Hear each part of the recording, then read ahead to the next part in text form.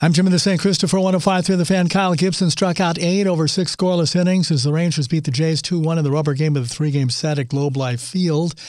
It was a nice rebound for Gibson after a horrendous opening day start when he got only 1 out while giving him 5 runs. Gibson on a mechanical adjustment. And what I ended up doing was just hunching over a little bit too much and causing a chain of effects that made me have less command down the mound. So just stood up a little bit out of the stretch and made sure I stayed tall in the windup. 28-21 Mavs have won 5 in a row. They play the 13-37 Rockets in Houston tonight. This is one of the makeup games that was postponed during the first half of the season. Houston has lost 5 in a row. They're battling Minnesota for the worst record in the league.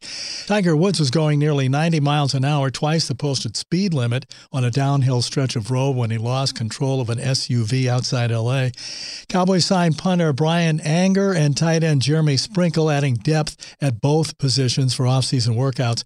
The Red Raiders introduced Texas Tech grad and West Texas native Mark Adams as their new hoop coach. Jimmy the St. Christopher, 105 through the fan.